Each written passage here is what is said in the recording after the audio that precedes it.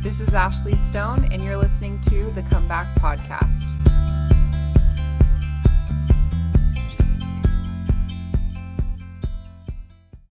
So we read your book in our book club, and we loved it. And so that's kind of where this idea came to reach out, and we're so grateful that you responded. So, well, I'm grateful for the work that you're doing because it is a time when in fact, I just had somebody leave the house a few minutes ago who's struggling with their testimony with his wife. And a lot of people are going through that right now. So it is a time when we need to bring all the powers of reason and the spirit together to help people know it is true. mm-hmm. Yeah. Yep. And I want to say really quick, I'm going to just fangirl right now. When I was coming back to church, like I had completely lost my testimony of God, not just, the LDS church, but I was completely disconnected. And so when I was coming back to church, I gained a testimony of God. I got like this really powerful experience and answer to a prayer. So I was like, oh, I know Heavenly Father's there. He's listening to me. And some men at my work were kind of mentoring me back to the church. And I was telling them that, and I was like, I don't get who like Jesus is, though. I don't get this whole Jesus thing. And my one boss said, you need to read the Infinite Atonement. And so your book, The Infinite Atonement, completely changed my life. I read it, and I had an incredibly spiritual experience. And it was actually in the chapter of the Garden of Gethsemane. And I was just overcome with the Spirit, and I completely understood who Christ was. And I felt so much love. It was just incredible. So I just want to thank you because you have changed my life so much by that book. So thank you so much. Thank you for sharing that. That means a lot to me. I appreciate that. Thank you. Awesome. Well, let's go ahead and get started. Like I said, we're just over the moon to have you on. All day we've been like, oh my gosh, today's the day. Well, hopefully you won't want a refund. I hope it's over here.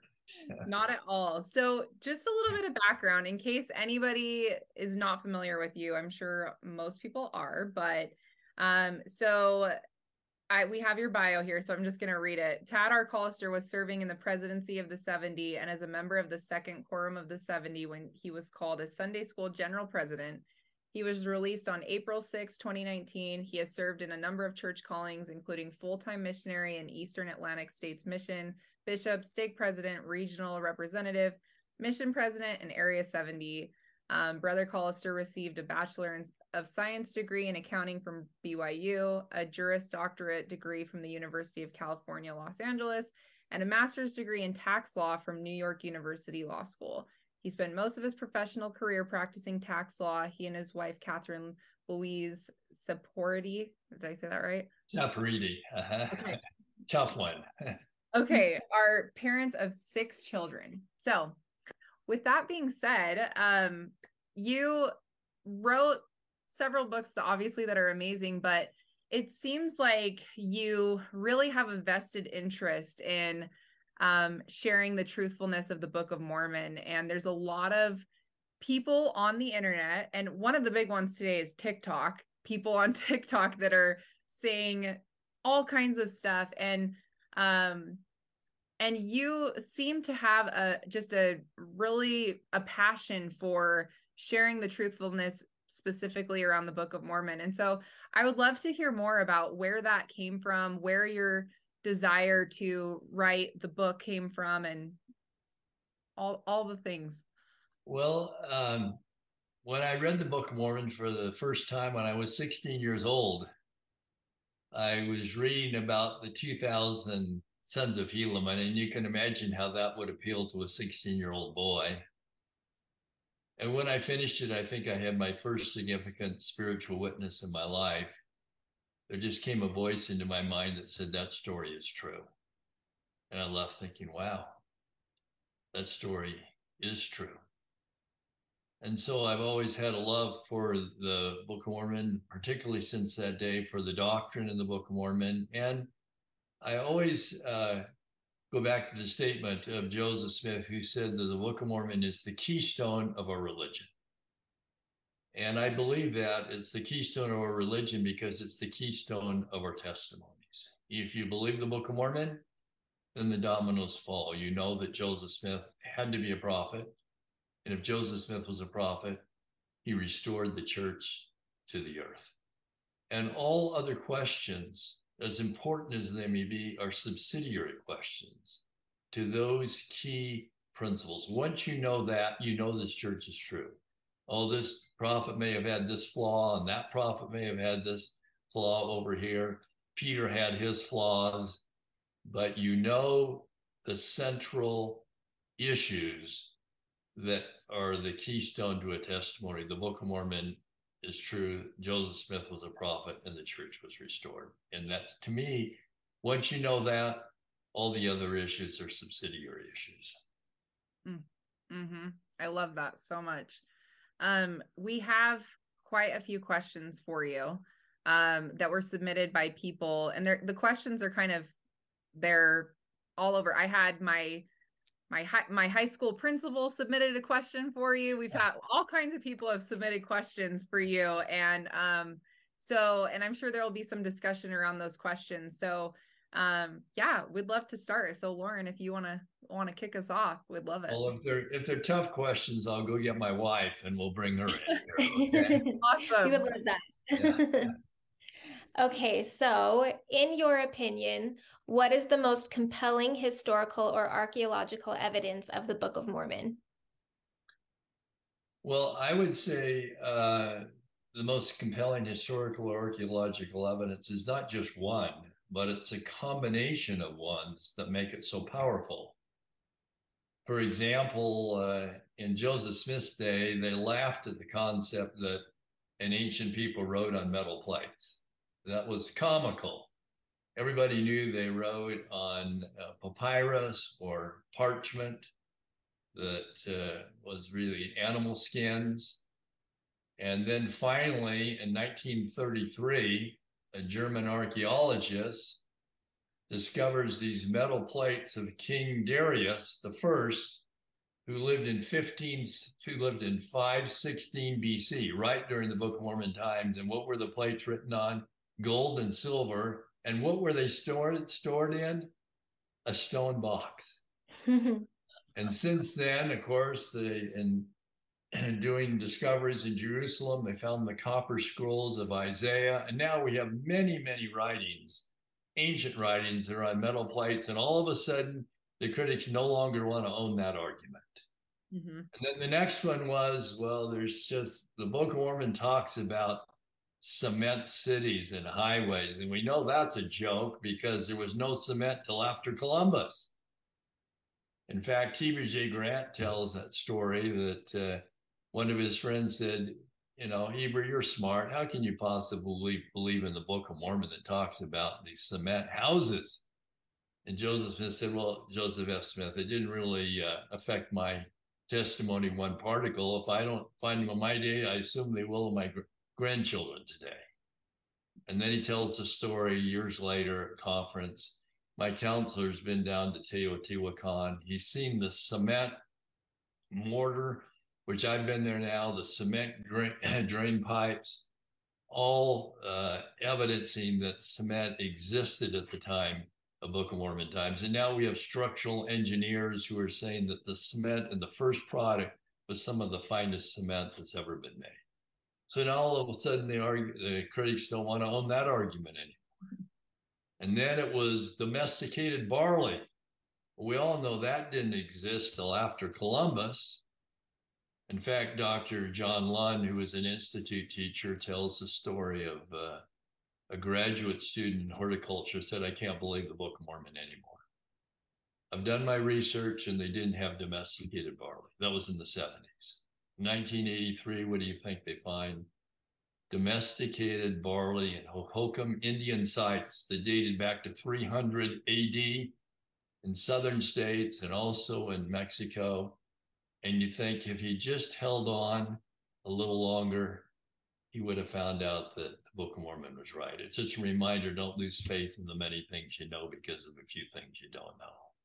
And another one, of course, was Alma. people made fun of the name Alma. It was a woman's name. In Hebrew, they said it meant a betrothed virgin.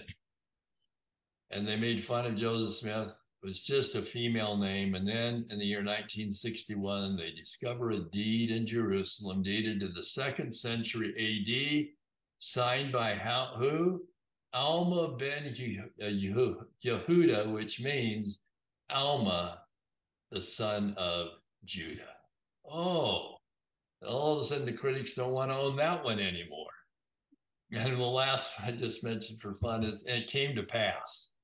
You know, Mark Twain had that wonderful comment, if you took in it came to pass out of the Book of Mormon, it'd only be a pamphlet. And I'm reading through the Old Testament. I said, wow, this phrase, and it came to pass, comes up a lot of times. Well, in the Book of Mormon, it's 1,404 times. You know how many times the phrase, and it came to pass, appears in the Old Testament? Over 1,200 times. If you read Genesis 39, it comes up 8 times in one chapter. And now as I'm reading the New Testament, I'm surprised how many times the phrase, and it came to pass. And what does that have to do with anything? Well, why would Joseph Smith, if you were writing the Book of Mormon, just choose that, quote, boring phrase? Because he wasn't writing the Book of Mormon, he was translating it. And it was an ancient Hebrew expression that was used with repetition in scriptural passages. So, you know, I think Time and Allies is a great ally of the Book of Mormon. And Joseph Smith was worried about the Book of Mormon and people believing it. And the witness came to him.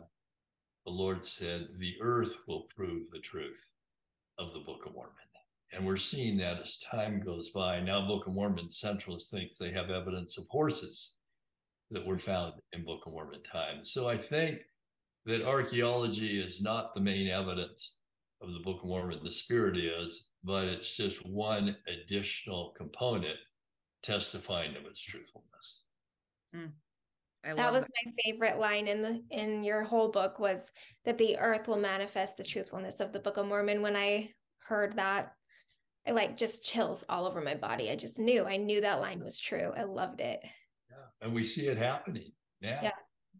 Yep. Yeah, and that's one of the things that came to mind for me was I saw the Scripture Plus Instagram post about the horses, and I was like, there it is. There it is. Another one. Yep. So what did you learn most from writing a case for the Book of Mormon? What was your biggest maybe takeaway or learning experience? I think my biggest takeaway was just the absolute incredible doctrine that the Book of Mormon teaches. The Book of Mormon taught that many precious things, meaning doctrinal truths, covenants, and ordinances, would be lost from the Bible, and the Book of Mormon would store them or clarify them. And I see that. You look at the time of Joseph Smith, and how did they baptize people? Well, some did immersion, but the same churches would allow sprinkling or pouring. You go to the Book of Mormon, and it makes it clear that it should be done by immersion. The time of Joseph Smith, how did people think you get the Holy Ghost? They thought it would just automatically descend upon you when you were baptized or you confessed Jesus Christ. The Book of Mormon teaches the truth that you get it by the laying on of hands, exactly as was actually taught in the Bible in Acts 8 and Acts 19. You think about, what should the name of Christ's church be? Now you think this is a no-brainer. Christ is the chief cornerstone of his church. He's the author and finisher of his faith. What in the world are you going to name his church after him? But what were the churches named at the time of Joseph Smith? Methodists, Presbyterians, Episcopals, Seventh-day Adventists, all good people. But why didn't anybody think of naming it after its founder, Jesus Christ? And then what do you read in the Book of Mormon? Howbeit my church, save it be called in my name. If it be in Moses' name, it be Moses' church. If it be in my name, it's my church, if it's built upon my gospel. And I wondered, could there really be no church in the time of Joseph Smith that was named after Jesus Christ? So I asked a professor at BYU, Richard Holthoff, well, if he'd research it. And he sent me back an email several weeks later that, yeah, it's hard to believe, but these are the three closest names, but there was no church named after Jesus Christ at the time of Joseph Smith. Somehow the Lord reserved that name for Joseph Smith, and the Book of Mormon all the time told us that's what the name should be. But maybe the greatest doctrinal truths to me were on the atonement of Jesus Christ. It's in the Book of Mormon that we get the phrase, the Infinite Atonement. And we learn all the ways that the atonement's infinite, including being retroactive in time, which is such an interesting concept, that we can be cleansed before the purchase price ever took place. And that in the Bible, we know that the Christ's atonement was redemptive. He redeemed us from sin. He redeemed us from death.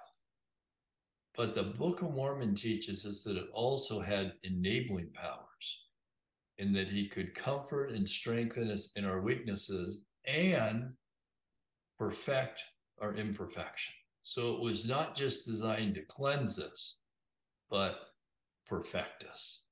And that's one of the great contributions of the Book of Mormon. And that's why Moroni 10, the summary chapter, think this is the chapter that's going to summarize the whole Book of Mormon. And what are the closing verses? Come unto Christ and be perfected in him. How? Through the grace of the atonement of Jesus Christ, meaning his enabling power. So I'd say the doctrine to me, you think about, or where do you learn about covenants of baptism? Can you find those in the Bible? You find them in the Book of Mormon. Where do you find the baptismal prayer? Is that in the Bible? No, you find it in the Book of Mormon. All these great, incredible truths. Somebody honestly believed Joseph Smith at 23 was so lucky he was able to put the whole puzzle together that no one else had been able to do. To me, it wasn't genius, it was revelation. I love that. It hits home for me so much when you talk about that, because I was a drug addict 10 years ago, and my life was in shambles, and I went through treatment after treatment after treatment, and I could not get help, and I just couldn't stop what I was doing. I was hooked on drugs, and I decided that I was going to read the Book of Mormon every single day and get my limited use temple recommend and just test it out and have an experiment and see if the atoning sacrifice of the Savior was really true and if it would really help me. And my whole life transformed, and it's like I am a completely different person than I was 10 years ago. And when we talk about the enabling power of the Savior's atonement, it just is so real to me, because I was able to do something that I previously it was nearly impossible for me to quit. And so when you talk about that, it just really is so special. And I know that, people, they see that in their life, and it's like, how can you deny such a transformative power? So anyway.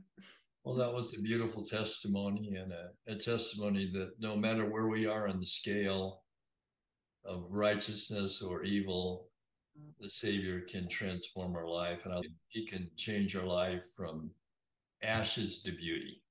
Yeah. That's a beautiful statement. Yes. Thank you. Lauren, are you up next? Yeah, you are up next. Oh, sorry. Okay, so where did you find the topics when you were writing your book for your anti-arguments? A lot of times, we don't specifically go through anything with the CES letter, but it gets brought up a lot on the podcast because people have struggled with that. So is that somewhere that you went, or was it just where did you go to find those topics? Well, it's pretty easy to find them on the internet. I did read the CS letter, yes, and I did draw some things from the CS letter, and I responded to them. And then I also read Fawn Brody's book, No Man Knows My History. And that was kind of a turning point in terms of the argument of the critics back in the 1940s. Before that, we'd had the argument that Joseph Smith wasn't bright enough to write the Book of Mormon. He had the equivalent of third grade education. His wife said he couldn't write a coherent letter, so someone else had to write it. It was Sidney Rigdon was one claim, and then that didn't pan out too well because he was converted by the very book he was supposed to have written. Then it was Oliver Cowdery wrote it, and that didn't pan out. And then it was he copied it from the Solomon Spalding manuscript until they found the manuscript and found out it was completely different.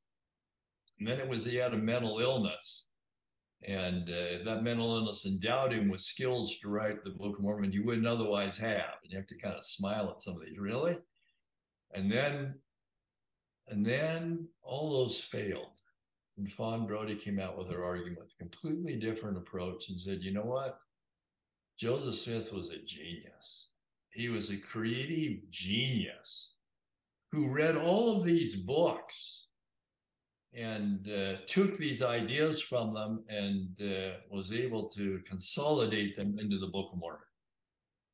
And now it's interesting that at the time of Joseph Smith, all of these critics say he was not learned enough to write it. And then 100 years later, a lady who doesn't even know him because those arguments didn't work now say he's a creative genius who read all of these books, of which we have no record of him reading them, no historical record, took all these ideas and somehow by memory, because he translated without any notes in front of him, was able to dictate all this into one book. So I would say between Fawn Brody's book, the CES letter, and just going on the internet, looking up different issues, those were all sources. I tried to find all the key viable arguments I could against the Book of Mormon.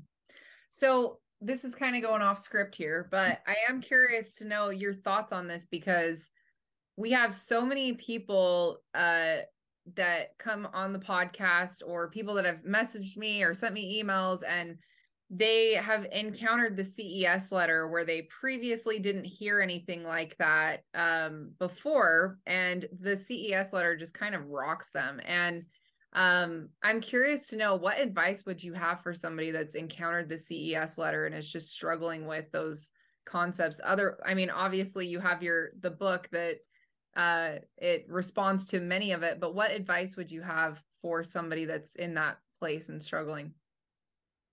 Well, I think that's a fair question. And I think no matter how bright somebody is, they're going to have questions about the church. And you would expect that.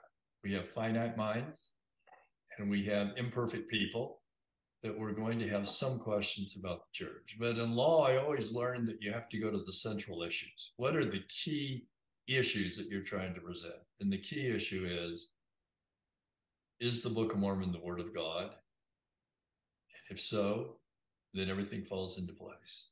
And I think the CES letter does a very poor job of trying to prove that the Book of Mormon is not the Word of God. When you go through all of the evidence, archaeologically, historically, doctrinally, all the golden nuggets that are found there, the witnesses, that's one thing that surprised me, the 11 witnesses. When I grew up, I knew about 6 or 7 statements of the witnesses. I didn't realize there's over 200 statements by the 11 witnesses confirming their truth of the Book of Mormon. At least 2 of them, whose lives were threatened. Either you deny the Book of Mormon or we're taking your life. Then you have to take my life because I can't deny the Book of Mormon. So, wow, that's powerful in a court. And then the great promise that if you read it with real intent to find out it's true, you'll know it's true. And to me, that's the great witness of the book. When you read the Book of Mormon, do you have an intent to be a better person? I do when I read it. Do the doctrines seem reasonable and right to you and give you a peace? Yes. Do they enlighten your mind and say, well, that's a new idea. I never thought about that in the atonement before. And all those are witnesses of the Spirit that it's true. And so I can live with some of the other questions that I don't have a ready answer for, maybe on polygamy or someone's concern about a statement by Brigham Young.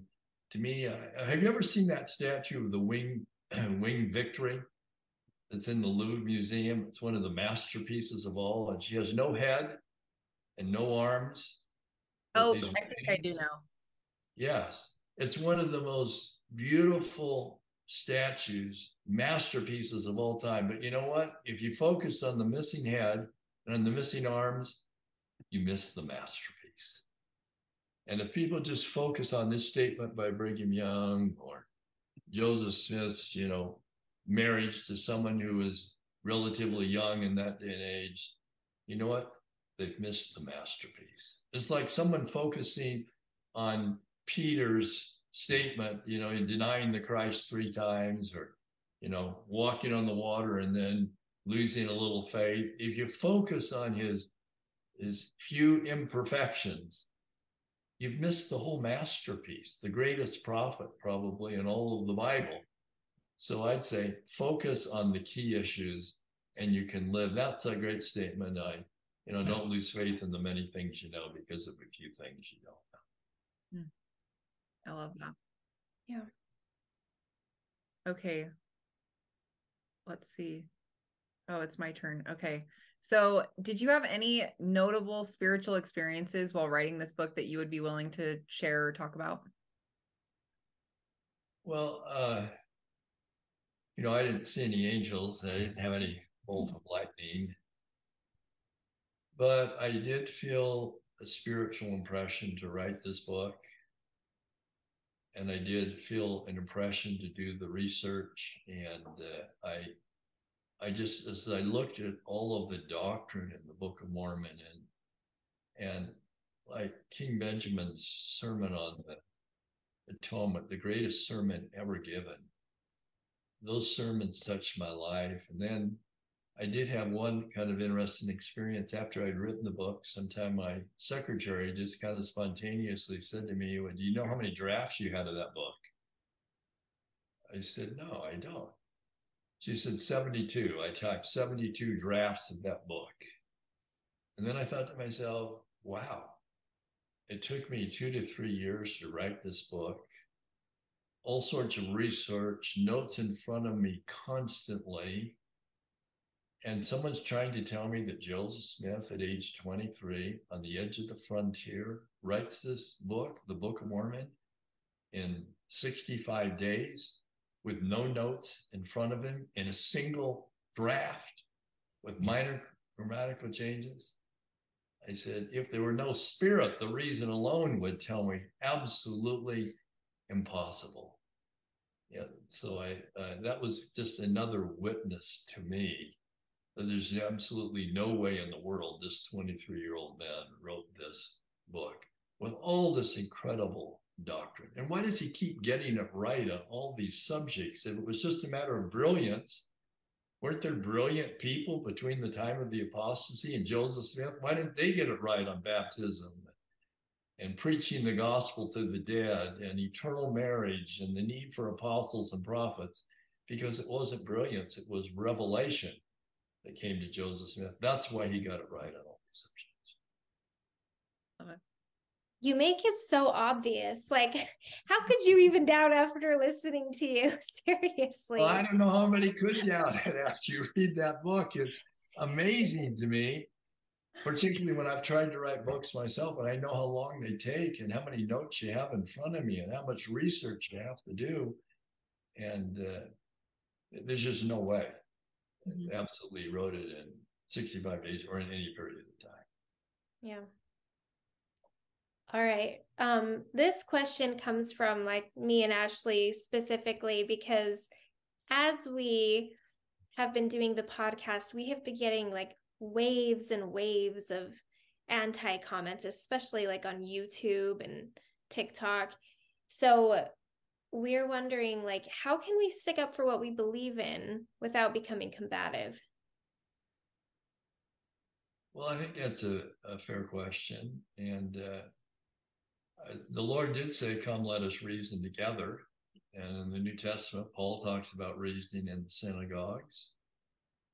And I think the best ways are, one, to just reason with people without being upset, like we're trying to reason together.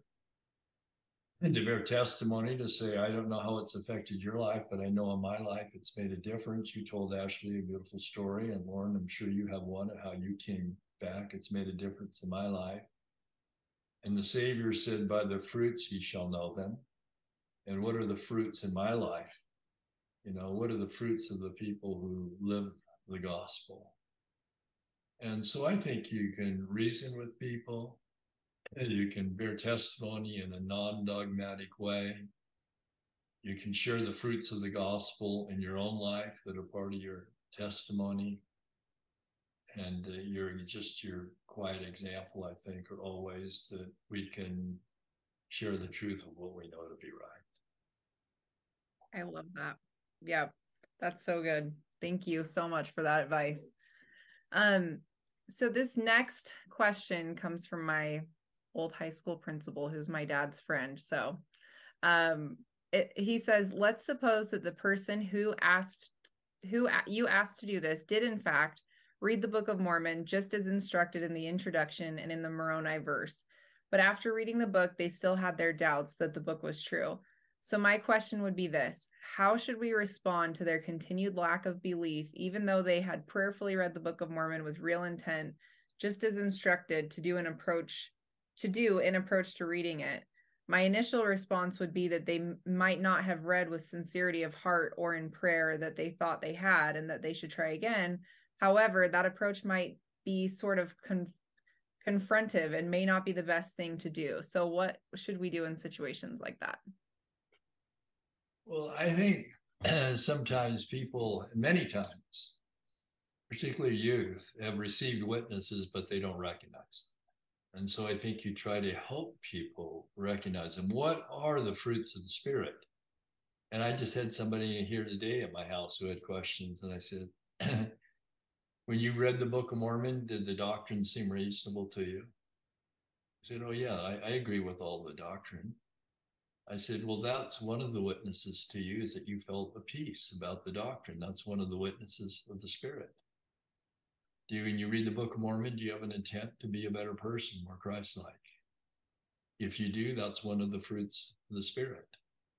When you read the Book of Mormon, some new insights come into your mind about the atonement or baptism or what covenants are. And if so, that's a witness to you.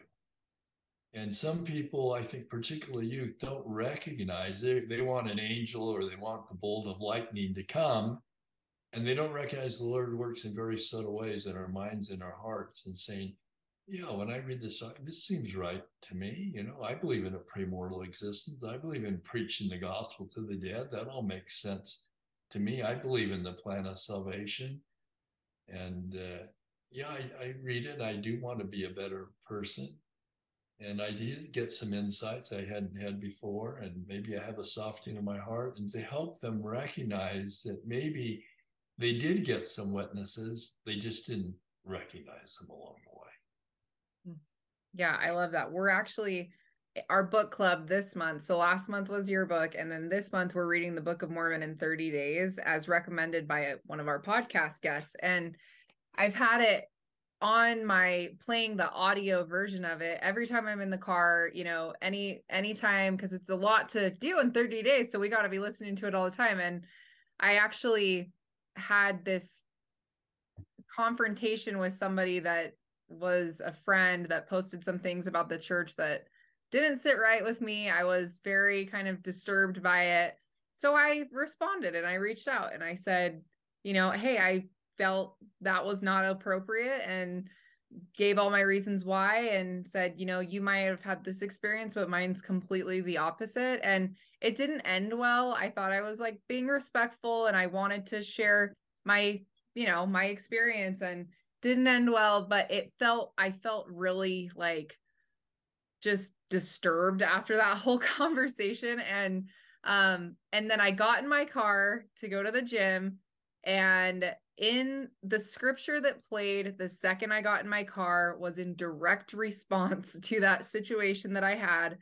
And I sent a screenshot of it to Lauren, and I said that it just, so many things like that have happened in the last 30 days that I've been listening to the scriptures and reading the scriptures. And I know that I've heard President Nelson say that if you immerse yourself in the Book of Mormon every single day, you will be immunized against the evils of the day, including pornography and other mind-numbing addictions. And so I just think that it's so true that, like, if I'm looking for those, or if I'm like just casually reading just a scripture before I go to bed or whatever, it maybe isn't retaining as well. But since I've been immersing myself in the scriptures, it's like things have been just coming at me, and I can't help but notice them.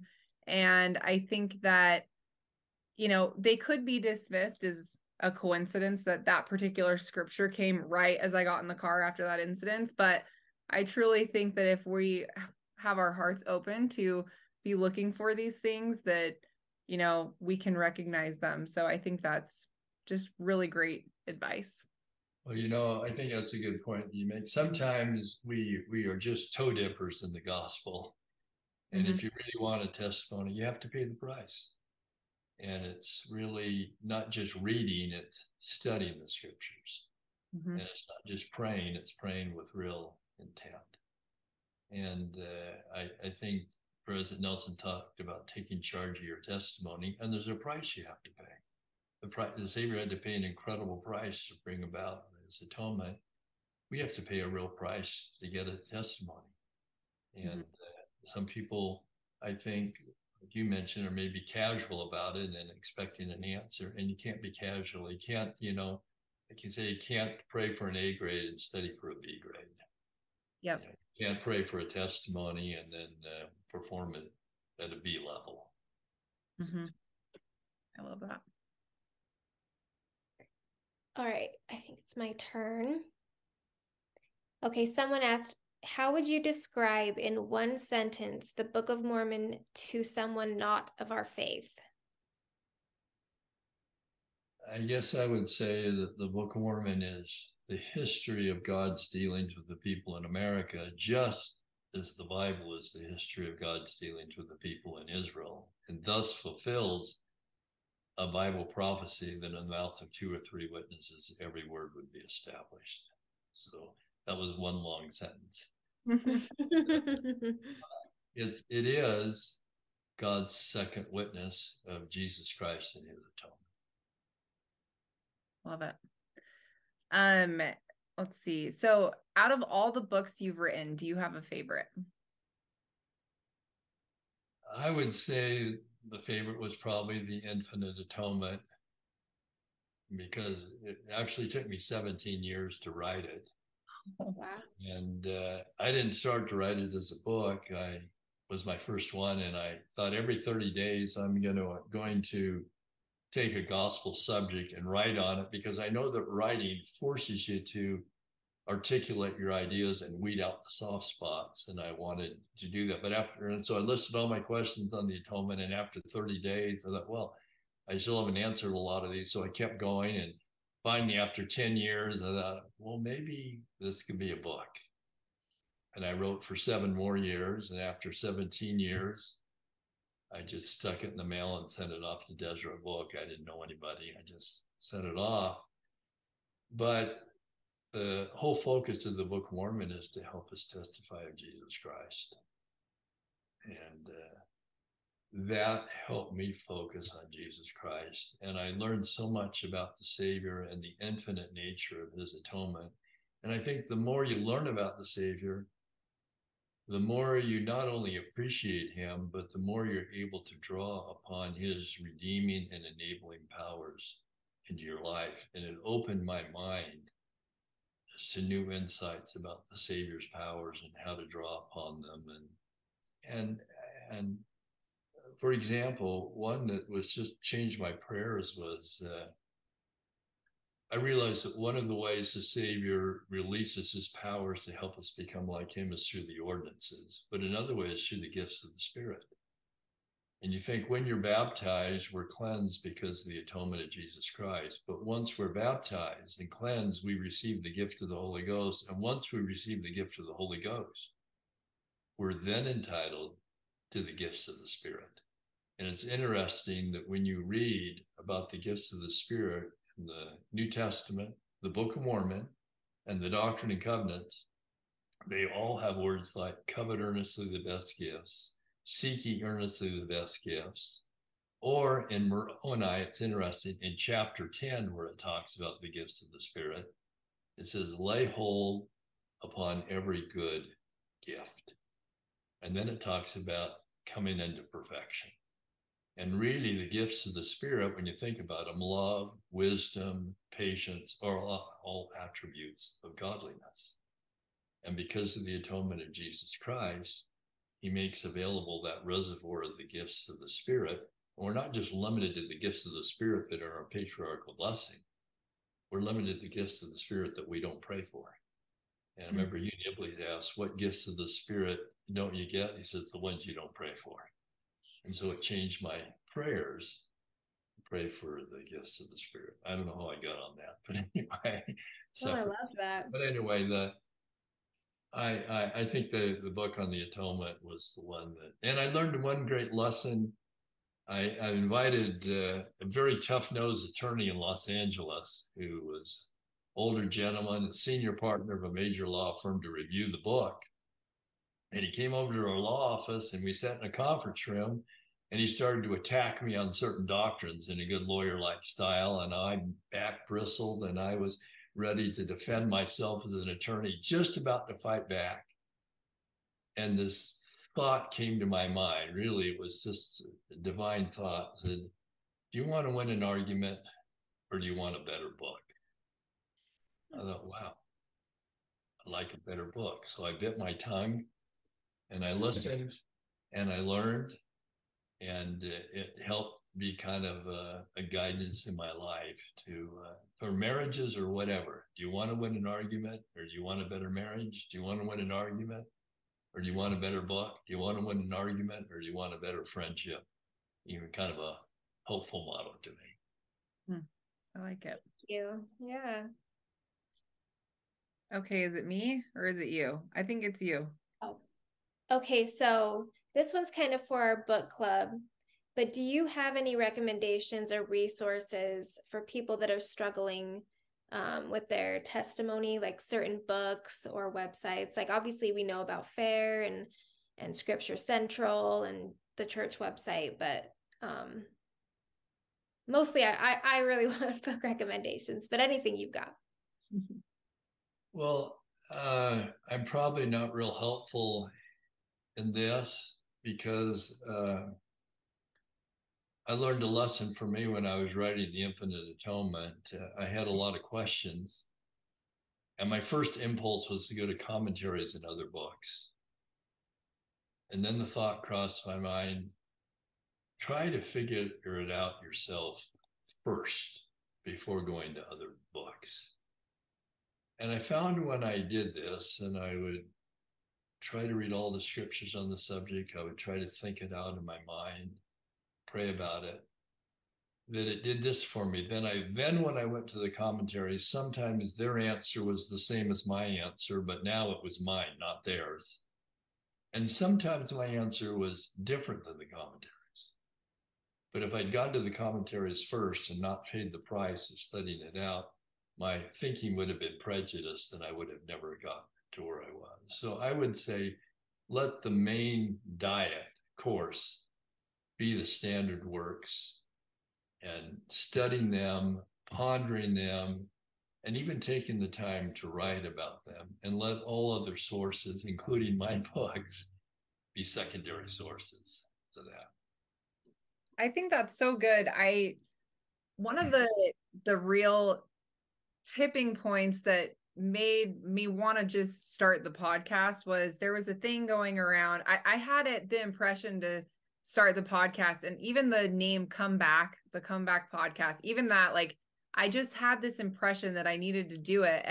But I just kind of was like, I work, I'm a mom, I'm married, like I have very little time. And I just kind of kept pushing it aside. And then there was this thing going around on social media where it was called Not Gonna Lie, and people were posting, they were asking anonymous questions and people were responding, and it kind of just opened up this like breeding ground of people talking about why they left the church and all these things. And I saw people posting and getting in arguments in like comment sections and stuff about their things with the church, and I saw some things that I was like, you know what, that actually is a good question. Why is that? And it kind of made me feel like uneasy, and I felt uneasy about it. And I thought, you know what, I've had a similar experience with polygamy before where I felt uneasy about it and I didn't know how to answer it. And I just prayed about it. And actually, my little sister, who had just got home from her mission, she was the one that said, you need to ask Heavenly Father what his answer is. Don't go to, you ask Heavenly Father to work this one out. And so I did that, and I prayed about it, and I did read my scriptures, and I really pondered on it and tried to receive my own answer. And I did receive my own answer. And it was a really incredibly beautiful experience for me to have a question that was a hard question that I didn't know the answer to, and be able to turn to the scriptures and turn to Heavenly Father instead of turning to the internet, because it was like the answer, it wasn't something that was like, the reason that we had to have polygamy was because of this. It wasn't like an answer like that, but it was an answer that satisfied my question and in my heart. And maybe that isn't enough for somebody that I'm, somebody in the YouTube comment section, that's not going to work for them. But for me, it was resolved. It was completely resolved in my mind. And so I just love that you say that. Like, it's not about finding the right book or the right resource. It's about truly, I think, seeking your own personal revelation from Heavenly Father about, so anyway. Yeah, I think those other resources are all good, but I think first and foremost, we should pay the price to try and find the answer for ourselves. And when we do that, I think we open the doors even greater to revelation in our own lives. I love that so much. So what are some things? The world is crazy. There's so many things going on in the world, and it just continues to get more worldly, I guess you could say. What are things that you do that help you stay close to the Savior and help you just feel closer to our Heavenly Father and Jesus? Well, I'm sure they're probably the same things you do, and I don't have what I might call dramatic answers. I just try to be steady. I try to pray every morning and every evening individually and with my wife. I do spend time studying the scriptures every day. I prefer to read them versus listening to them, although I do both, but I prefer to read them because it requires greater concentration, I think, to read than to just listen, but sometimes you don't have a choice. But I like to read them, and I like to write about them because that seems to me to invite inspiration when it requires greater concentration and thought. And I am trying to go to the temple more regularly, like President Nelson's asked us to do. And I think everybody has different circumstances time-wise, but they just do what they can there. And I'm not there, but I try to pray that I can think like the Savior and feel like the Savior and act like the Savior and try to help people every day. And my wife's much better at that than I am. But that is a desire that I have. And so I think we just do the simple things that the Lord's asked us to do, to pray regularly and sincerely. It's that the effectual fervent prayer of a righteous man or woman availeth much. Feast upon the words of Christ, for behold, the words of Christ will tell you all things that you should do. And I thought, how can the words of Christ tell you all things they could do? Can I read Mosiah and find out who I should marry, or Alma and what career I should pursue? And then I finally realized, as I thought it out, well, they do, because the scriptures teach you correct principles when you study them, and they invite the Spirit to use those principles for every specific situation of life. So I think we just do that. And then I think another thing is to follow the prophets cheerfully and happily, and to obey the commandments with a smile. And sometimes, honestly, I've come to a different opinion than the prophets or apostles might come to. In my own reasoning, I said, well, I think I would have done it this way, but then I know there's a higher law, and that higher law is to follow them. And so I trust their own judgment more than I trust my reasoning powers. And as long as we follow the prophets with a smile, I think that brings us joy too. So those are just some thoughts. I'm sorry, spontaneous. Love it. Okay, Lauren, I think you're next. Yeah, I think we all know the answer to this question, so it might be just a glaze over it. But have you ever struggled with your faith, and how did you overcome? Well, I don't know if I've ever had a serious struggle with my faith, honestly, but I did have one experience when I was 14. My 15-year-old sister suddenly died, who I was very close to. And she'd been given a prayer of blessing of health and recovery. And I remember praying that she would come back to life. I was a 14-year-old boy. That didn't happen.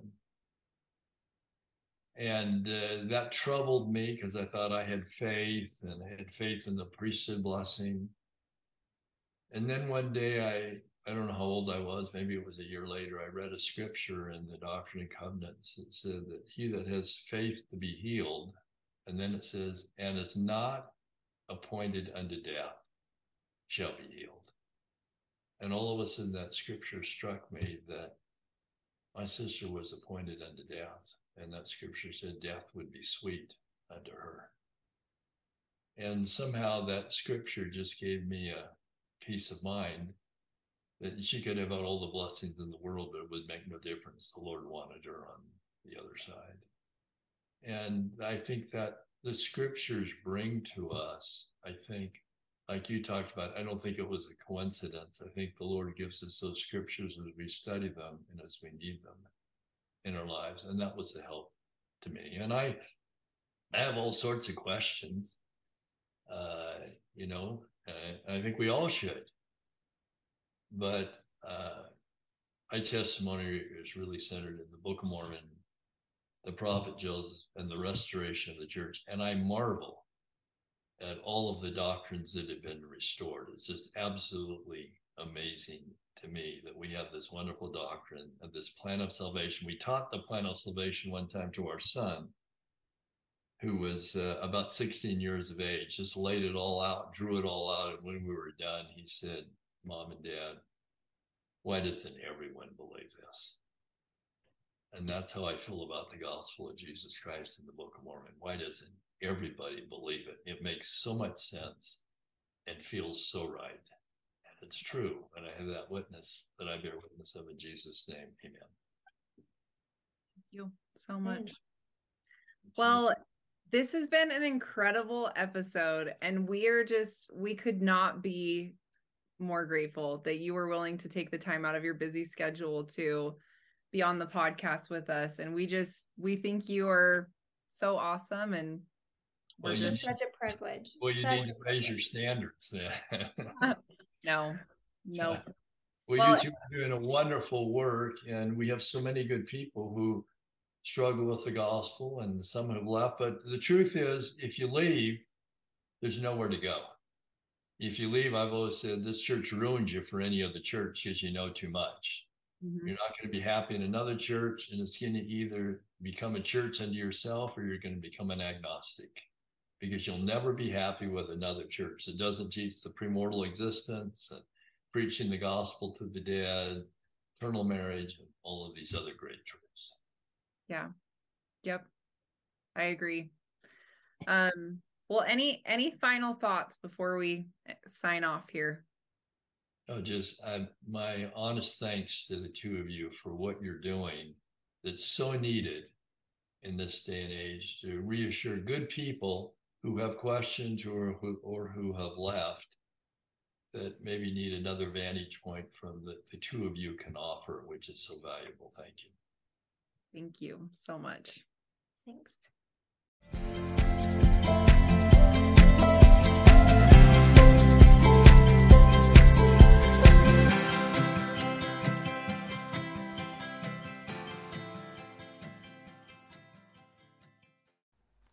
Hey guys, First off, I want to give you a heartfelt thank you to all of you that support the podcast.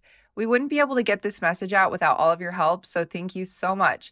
I've had a few questions come in from people that aren't on social media, so I just wanted to let you guys know that we do have a website. It's www.comebackpodcast.org. You can find all of our episodes here.